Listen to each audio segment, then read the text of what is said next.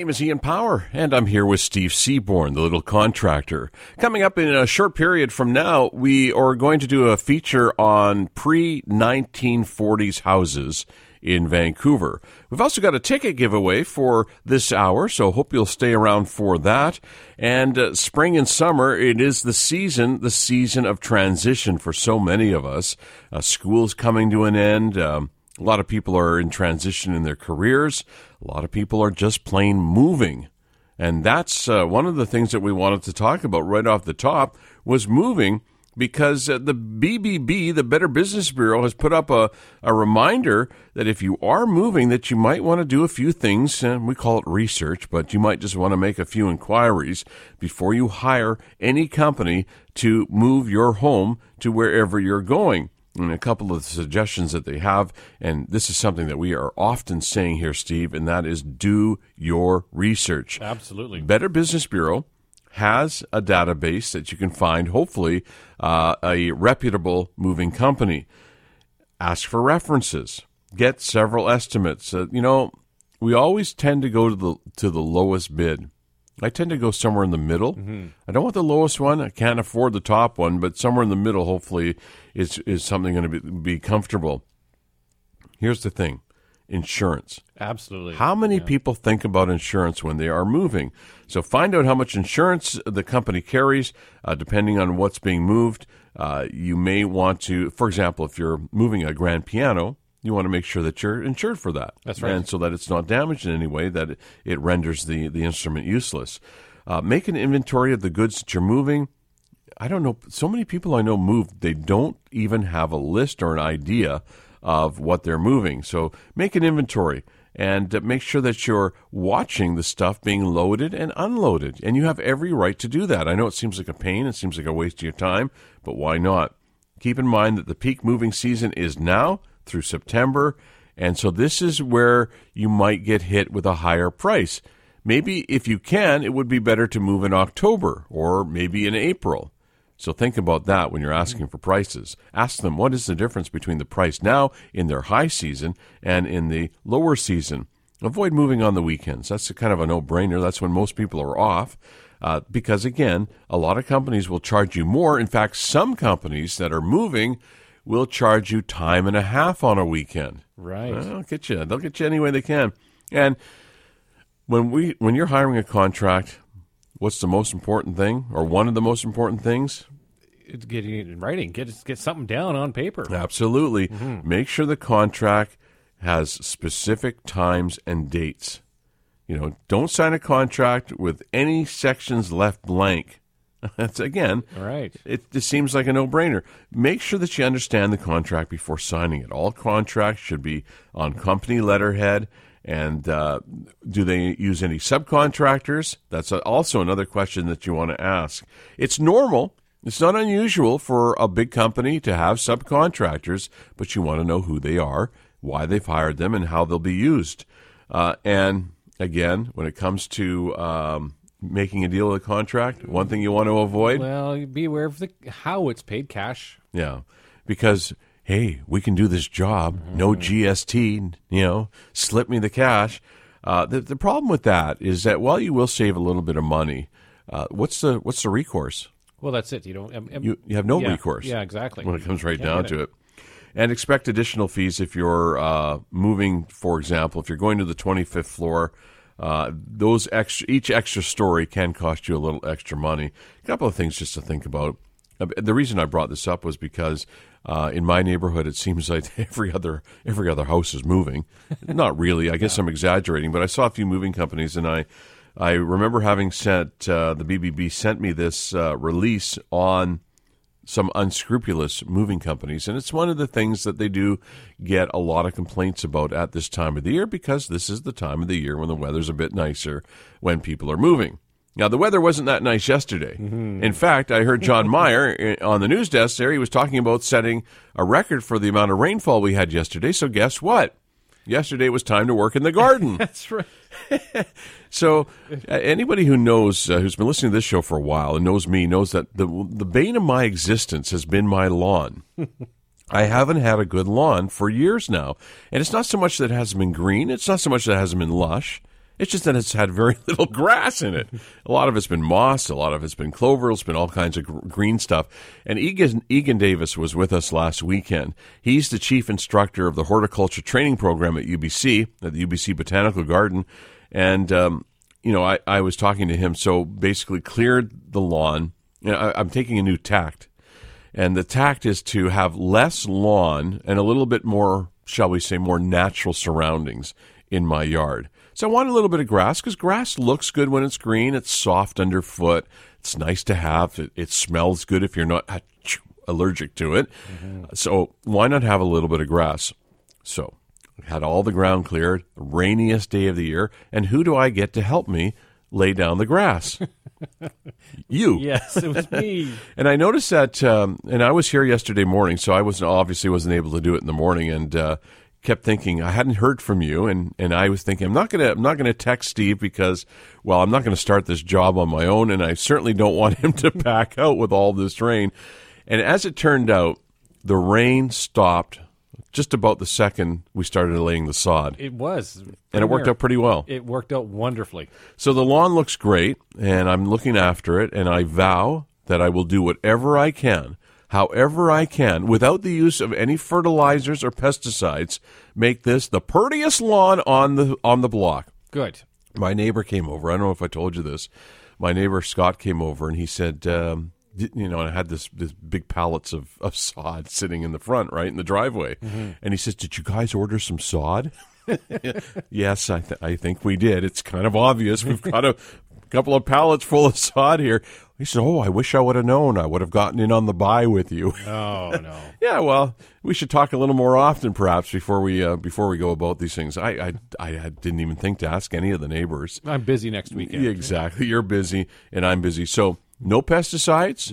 No fertilizer. Straight up. I've got a sand-based sod. Yes, that was a very good choice. I think so. It was their premium grade. I paid for it. It was retail. There was no funny business going on. Should I mention the farm? I'll leave it off in case they don't want me to. A nice farm in Abbotsford. They did a great job in providing the sod and delivering the whole business. And now I'll let you know how it goes. I'm expecting that it might go dormant over the summer months when it gets really hot. Yes. And the sun is really shining. But if I can keep it going, I'll overseed in the fall, and then I'll let it do its thing over the winter months, and then by spring, another overseeding, perhaps a little aerating, and I'm going to have one good-looking grassy backyard. And you're all invited for a barbecue. Yay. Yeah, should be fun.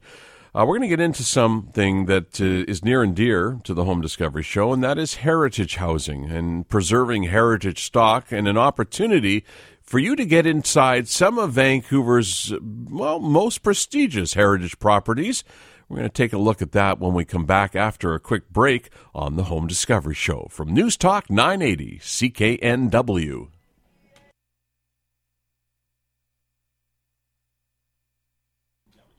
Ian Power back with Steve Seaborn, the little contractor, coming up on Sunday, June 5th from 10 a.m. till 5 p.m., the Vancouver Heritage Foundation's 14th annual Heritage House Tour, a self-guided tour that offers an exclusive look inside 9 historic pre-1940s Vancouver homes that showcase incredible architecture, innovative design, and fascinating history.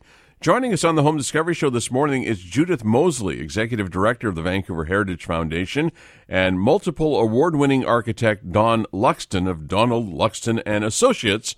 And good morning to both of you. Hi, Ian. Thank you for having me on. Yeah, it's always a pleasure. Good morning, Ian. Good morning, Don. I always enjoy talking to both of you for your insight and your expertise on the topic. Mr. Luxton, if I could start with you. For this Heritage House Tour, you've written in the guidebook about some of Vancouver's early estate homes, many of which have been renovated, repurposed, and reused, and we'll talk about some specific homes on the tour, but overall, from a sort of a global perspective, if you will, what stands out for you in terms of the significance of the Heritage House Tour this year? It's a really interesting focus. Some of the larger houses on Southwest Marine Drive, which really are an important grouping. They're they haven't received a lot of attention as a group of houses. We know some of them individually, but this year the tour highlights that very particular phenomenon of these estates being built out in the country in the 1910s and 1920s. Mm-hmm. Is there something from an architectural perspective of pre-1940s that we can learn that is useful for us to know today? Well, it was a very particular time in Vancouver's architecture, and people really embraced the historical styles, especially the period between the two world wars. It was it was considered the best of good taste to actually have a house that looked historical and was historical in style, and that was really a phenomenon of the First World War. Of course, Europe had been physically pretty much destroyed in that conflict, but in North America we were devastated economically, but not physically, and so the architectural styles, especially domestic styles at the time, really looked to the past, and this was really exactly the opposite of what was happening in Europe at the time, which was rebuilding in the new modern styles. So it's really interesting to see these houses that are, the height of modernity at the time in the 20s and 30s that look like English manor houses and very historically correct. And it's a very interesting time period in Vancouver's development. 3 of the homes on the tour, estate homes that were built for Vancouver's elite, one fully renovated, one well-retained with a rather impressive garden. The other is now on the verge of redevelopment, awaiting a plan to see it being repurposed. The historic Southwest Marine Drive estate home known as Wilmar. It'll be open in its current state, untouched for a decade at least. It's unfurnished. It's an opportunity to see this before any work begins. 9,000 square feet, built in 1925. It has a Heritage B status, named Wilmar for Willard and Mary Kitchen. But why is this home so important for people to see now before it's redeveloped?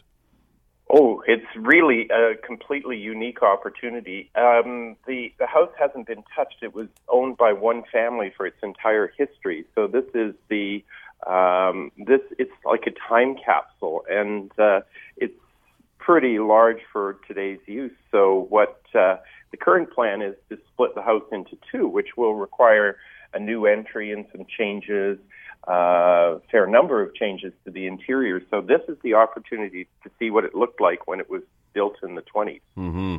This is really one of the highlights of the tour, as is the one-of-a-kind Barber residence, built in 1936.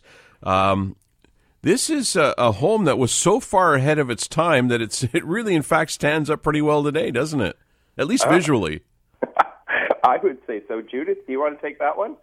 Sure, yes. It really was, it was that other end of the spectrum to what Don was talking about, where suddenly here was an architect and an owner that really were looking forward in 1936 and embracing something very modern, something more like what was coming out of Europe and the States at the time. And it's quite different from what we usually think of as a heritage house. It's definitely a forerunner of the sort of West Coast modern ideas that came later, but it's poured-in-place concrete in terms of construction, with steel railway used in there as well in terms of the structural aspects. So it's really quite unusual, but it's been beautifully restored. It straddles 2 lots, so it was in danger of being lost 20-odd years ago and has been retained and restored, and is quite a remarkable home to see. Judith, this is a big tour for the Vancouver Heritage Foundation. Just a little bit of background for those that might not be aware of what the Vancouver Heritage Foundation is all about and what brings you to do these tours that you do year-round. Yeah, so Vancouver Heritage Foundation is a charity. We've been around now for nearly 25 years, and our purpose is to really promote and support heritage conservation in Vancouver. So we really look to encourage Vancouverites to know more about the history of the city, to keep and reuse and rehabilitate older buildings. So the Heritage House Tour is an annual event now. It's been going, as you say, this will be our 14th tour. And it's a really good opportunity for us to really get people inside these older homes and show them how different homeowners have really embraced the history of the house and made it work for them for living today. And it's a great chance for us to talk about heritage and how it fits into our neighborhoods. And we have a lot of people who come back year after year to see a different slice of the city's history, and then, of course, new people, too, who just want to discover more and get ideas for their own projects. Or it's just a great way to get inspired and get some ideas as well. I'm going to put you right on the spot and ask you, Judith, what do you really hope to achieve through having people go through these homes? What would be your dream to have everyone walk away and say what? Well, I think a big part of it is appreciation. So for people to more widely understand the wonderful history that these buildings are part of, but also to really get a sense of how well they can work now as well. And I think many of the homes on tour this year, most of which are actually on the Vancouver Heritage Register, so they really are what are formerly considered heritage homes. Many of them have had little adaptations or just updates, whether it's a new kitchen or a new bathroom or something added that makes it work for current owners, but still keeps very much the historical aspects of the home. And so I think that's just a really important piece that it's hard to maybe get a sense of that without touring through some houses and really seeing how it can be done and done so successfully. I think you get a new appreciation for the heritage aspect of these types of homes, the way they were built, the way they were kept, the way they stand up today, and the way some of them have been modernized and renovated. It's hard to get that appreciation just simply by talking about it. Don Luxton, I would ask you, how do you think we do, generally speaking, in this area when it comes to heritage stock and retention and restoration? Well, there's probably a range of comments on that. We know what's happening with a lot of the older homes on Vancouver's west side, which are going down at such an alarming rate. And it seems like there's an appreciation today more of land value and square footage than there is of quality and craftsmanship. Let me stop you right there. I've got a break. So if you don't mind, if I could ask you both to stay with us, so I want to give you a chance to answer that fully. Don Luxton is with us. Don Luxton and Associates. He's an award winner when it comes to heritage homes. There's probably a handful of people, and he's in that group that know as much as he does, and Judith Mosley, Executive Director of the Vancouver Heritage Foundation. I've asked them both to join us today to talk about the Heritage House Tour, which is coming up on June 5th. It's a big event, and we'll have more on that and other things, too, to talk about today on the Home Discovery Show from News Talk 980 CKNW. Ian Power with Steve Seaborn, the little contractor. We're talking about heritage housing for this segment on the Home Discovery Show. Joining us is Judith Mosley, the Executive Director of the Vancouver Heritage Foundation, and multiple award-winning architect Don Luxton with Donald Luxton and Associates. And coming up on Sunday, June 5th, it is Sunday, is it not? It is. Yeah, June 5th. For some reason, I was just having a mental break there and wondering, did I get the day right? Of course, it's Sunday, June 5th, and the walk is from 10 till 5. Before the break, Don, we were talking about the how we do in this community, in this area in general, in terms of preservation of heritage properties. And, I mean, obviously, when I come to someone like you and I ask you that, it's a bit of a loaded question. We will probably never do enough to satisfy someone like yourself, but where can we do more? Well, I think the issue is it's not a question of satisfying people who appreciate heritage. I think what it is it's more a question of the city. We know the city is going to grow and change and evolve, and that there's nothing wrong with that. And as a matter of fact, it's a very healthy sign when a city does change and grow. But the issue of heritage and heritage management is really a process where you want to try and understand what should be kept and what is valuable to keep and what is essential sometimes to keep.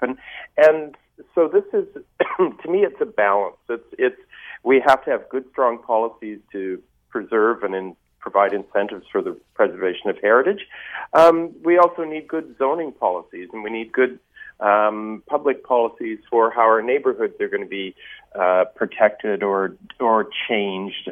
It's a very complex issue, but there's been a lot of controversy lately about the demolition of some wonderful old homes on Vancouver's west side, and it's a really strong pressure to redevelop larger and new houses. And one of the things that I hope comes out of the work that the Heritage Foundation is doing is that people will begin to appreciate the older houses for what they are, rather than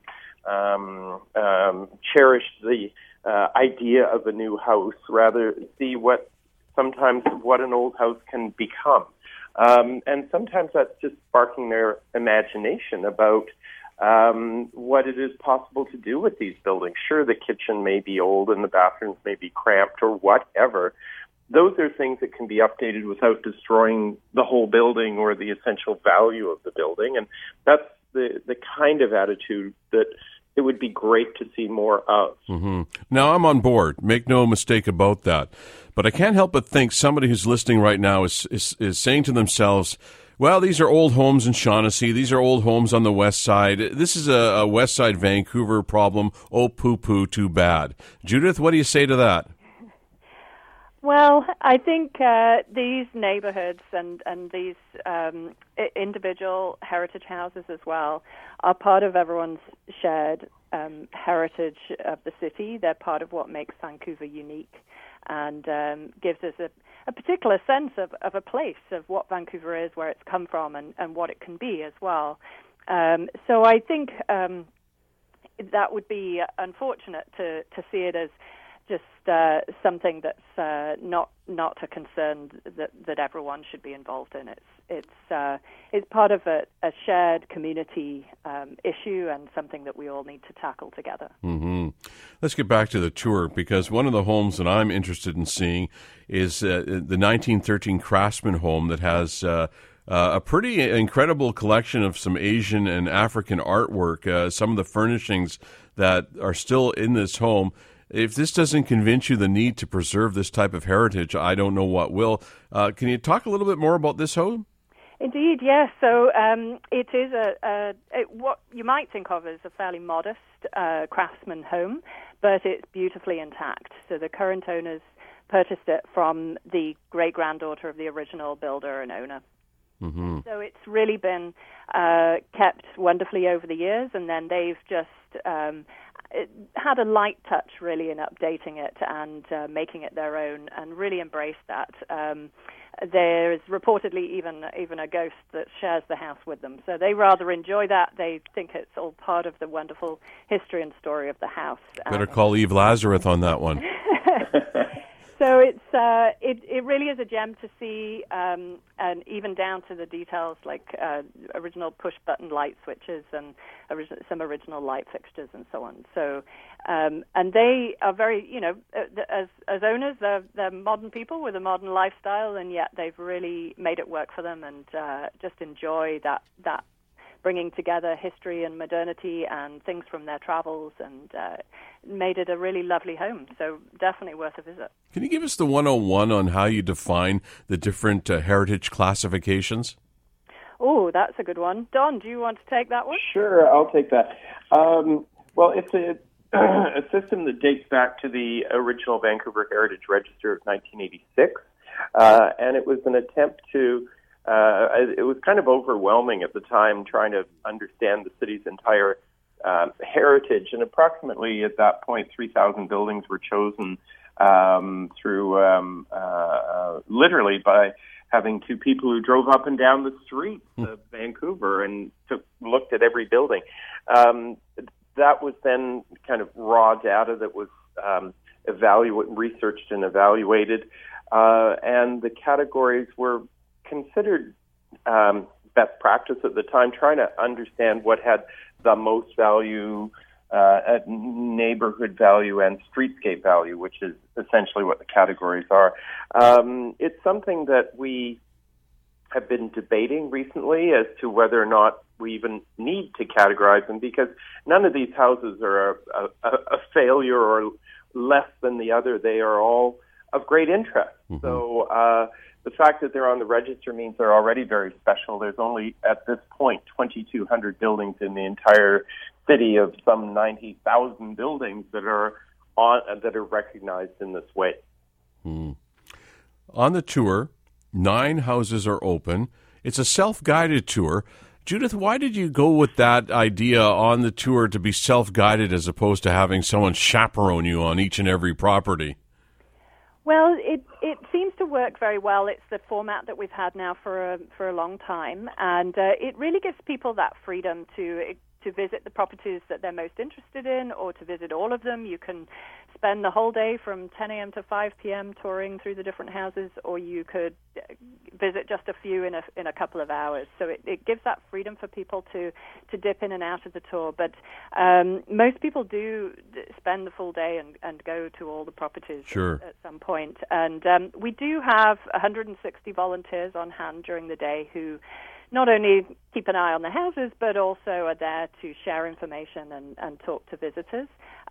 Some of the homeowners will also be around on the day, as will some professionals as well who can talk about the projects. And so it gives people that time to go at their own pace and really experience the different homes and gardens as well, because some of them have beautiful gardens too. Oh, yeah, of course.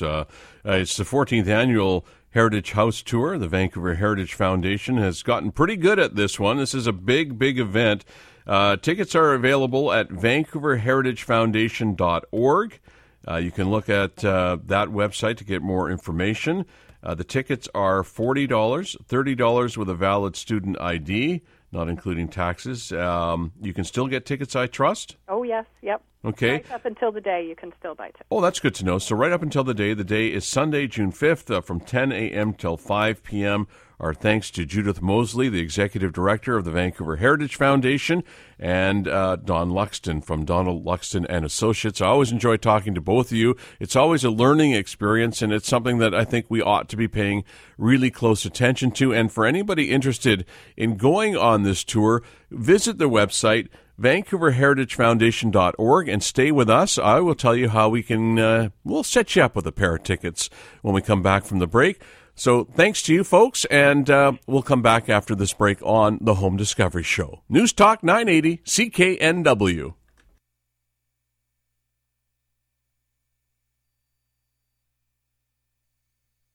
Well, we're back. Ian Power here with Steve Seaborn, the little contractor.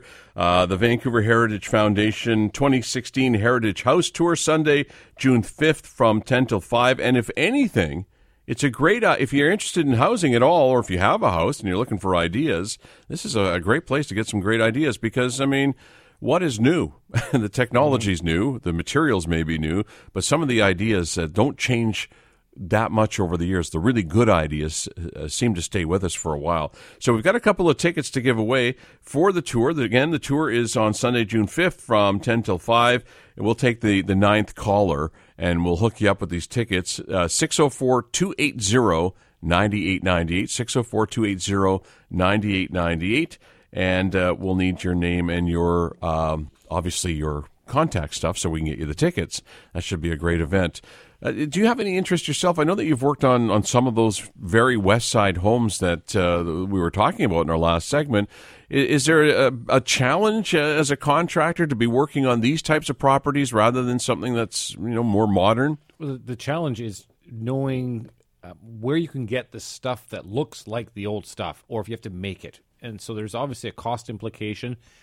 Some of the old stuff is very difficult to work with. It may contain hazardous materials. I'm thinking of the old asbestos wall shingles, but it really is it's a feather in the cap and something really nice to stand back and look at where you've done some work, you've done a repair, you've done an addition, and it looks just like it did 50 years ago. And even now, we did a project now when we were asked to take out some old spindles off a project and make them just square. And well, we kept the spindles. Why throw them away? We can use them elsewhere. So we still try to keep it ourselves. We still try to keep the old. It's a challenge to work with, but we do it. It's good stuff. I would imagine some of the bigger challenges would be updating mechanical. That is, and because you have to get to everything. So you're talking about electrical, and as Judith was saying, there's a house where you have the old push-button switches, the low-voltage switches. Those are a challenge to work with, because if you have to modify something, you can't really just tie into old knob and tube wiring. You're not allowed to. Mm-hmm. So you have to really got to get in and sort of, I use the metaphor as you have to modify the house from the door lock from the street. You really got to be careful on how you're very constructively deconstructing, surgically deconstructing, to make sure you can try to keep as much as possible. What about things like plumbing? If you're in a property like that, and there are many people that are very interested in buying a home that is 100 or more years old, if you can find one, and do you have to get inside the walls and change all the plumbing? We talked about electrical. What about plumbing? Plumbing is actually, it's very easy. On some of the old houses, you can see the pipes are on the outside of the house. And so you can change them. You can change the cast piping. A lot of the old stuff doesn't need to be modified. For the waistline, the water lines, now they have plastic piping, which can be retrofit very easily. And again, it's just a matter of getting into the walls, into the ceiling. And there's always a little trick you can do to get in things where you can't normally access. Easy or about the same to get a permit on a home like that? It's a little harder because there's mandate to keep things old or keep what you are allowed to touch at. It's still you have to go through the process. You need your drawings. And that's the hardest thing, is getting what drawings are on hand now at City Hall. Sometimes there aren't any, so there may be another step there. You have to get another set of drawings done. But it's all possible. I would think one of the things that is a real advantage to preserving an older home, if it's worthy of preserving, and how do you make that decision? But keeping it out of the landfill has to be a real bonus for everybody concerned, whether you're interested in older homes or heritage properties at all. Well, exactly. I mean, you think of a house can be several ton worth of garbage, and that's what it is. It's throwing it away. It literally is just filling up the landfill. We've got some new strict rules as to what you can throw away at the landfill, but it's an incredible, it's a waste, and it does cost money to recycle and upcycle.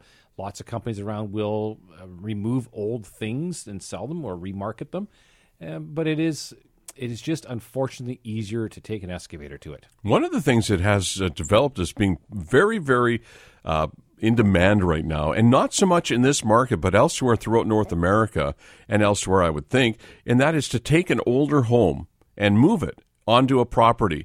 And if it's a smaller home, they'll take that, move it to a property, a vacation property, for example, and then use that as a project to restore. Absolutely, and that is a beautiful thing when someone takes on that cost to move it, and it's a bit of a work. Yeah, and it's not that expensive, though. No, it's interestingly enough, you would think it is. Mm-hmm. But I mean, it is. If you're talking $30,000 or $60,000, obviously that's a lot of money.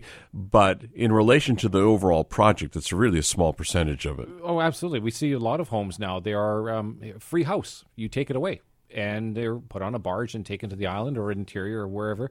And it is great to be able to move those homes and take them and just keep them, make them into the retreat home, as you're saying. I would think that if I were faced with that decision myself, for example, if maybe somebody in the family or something put me in that position, how would you decide whether this home is something that should be preserved and restored, or is it at a point where maybe not?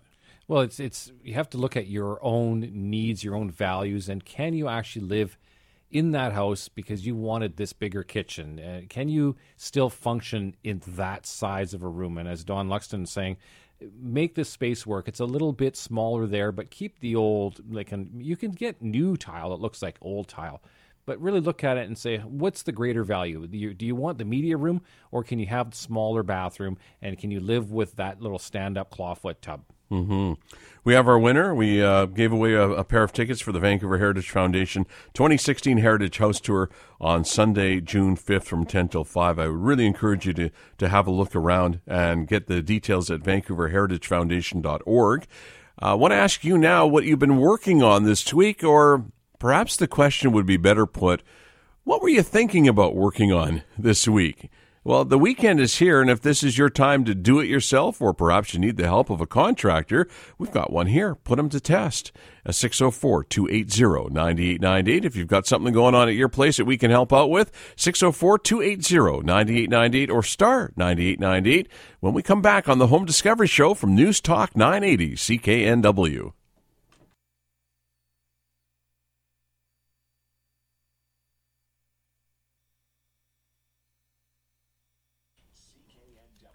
An open phone if you want to join us this morning with something that you need attention or need to give attention to on this weekend at your place. Diane asked a question I think a lot of people have on their mind from time to time. We talk about older styles of windows. How about aluminum windows? We have a 2-story home with aluminum windows. A few have broken seals. How do we know how to compare window manufacturers and what windows will be acceptable as we are downsizing in the near future when we retire?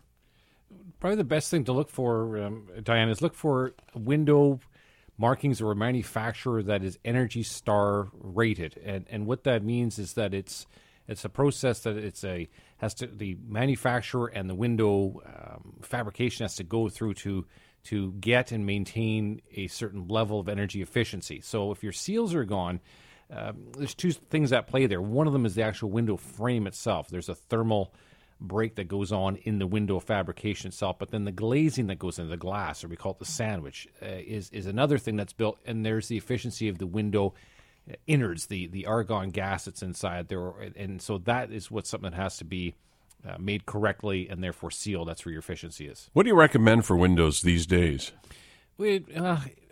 We're seeing 3 different kinds, or 4 actually. I guess the wood, the aluminum, the vinyl, and the fiberglass. And it really depends on the house. You can get wood windows for a heritage style home. You can also even get some vinyl ones that look like, or vinyl wrapped ones, or aluminum wrapped ones that look like the old wood style ones. It really depends on the house. But for ease of installation, and unfortunately we did a lot of them last century of the vinyl windows, retrofit vinyl windows. You see a lot of them around just to bring up the efficiency a little bit. And do they hold up?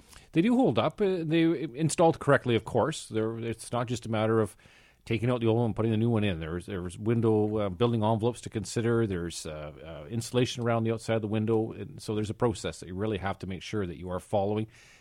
Get a professional to do it if you're unsure, and make sure they know what they're doing as well. Much more coming up on the Home Discovery Show from News Talk 980 CKNW. Kelly writes, with people being pressured to buy houses with no subjects, how big is the risk from not doing the home inspection? Realtors are often scheduling open houses one day, taking offers the next day, and not even allowing people time to do inspections. Well, the risk of not having an inspection is just you're buying an old home and you're leaving yourself open to anything that could fail or is damaged or is compromised at the time you purchase. And if you're getting a home and you're pressured by your own pressure or by the sales or whatever happens to be, then you just have to take that risk as the dice roll. And part of the risk is, I think the biggest risk is what many people face is that they're underfunded because they're paying that extra money because they got into a bidding war with somebody else to own that property, and then something fails. It could be something major like your HVAC system or your roof or your plumbing or something electrical, and your credit's tapped out. You have nowhere to go for resources. Then what do?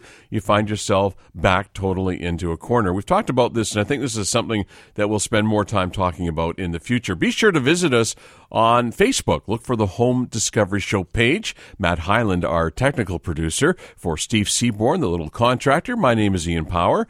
Stay with us for Vancouver Consumer. That's coming up next on News Talk 980 CKNW.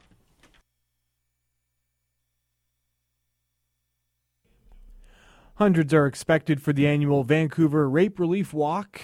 Estefania Duran has more. Stanley Park Seawall will be walked by hundreds during Vancouver's Rape Relief 37th annual event. Vancouverites are doing the 10-kilometer route to raise funds for the organization. Hila Kerner with Vancouver Rape Relief says raising money is vital to continue their work. It's a way to secure our existence and allow us to operate 24-hour crisis line and support women who've been raped or sexually assaulted. But also, it's a way for the community to say we want to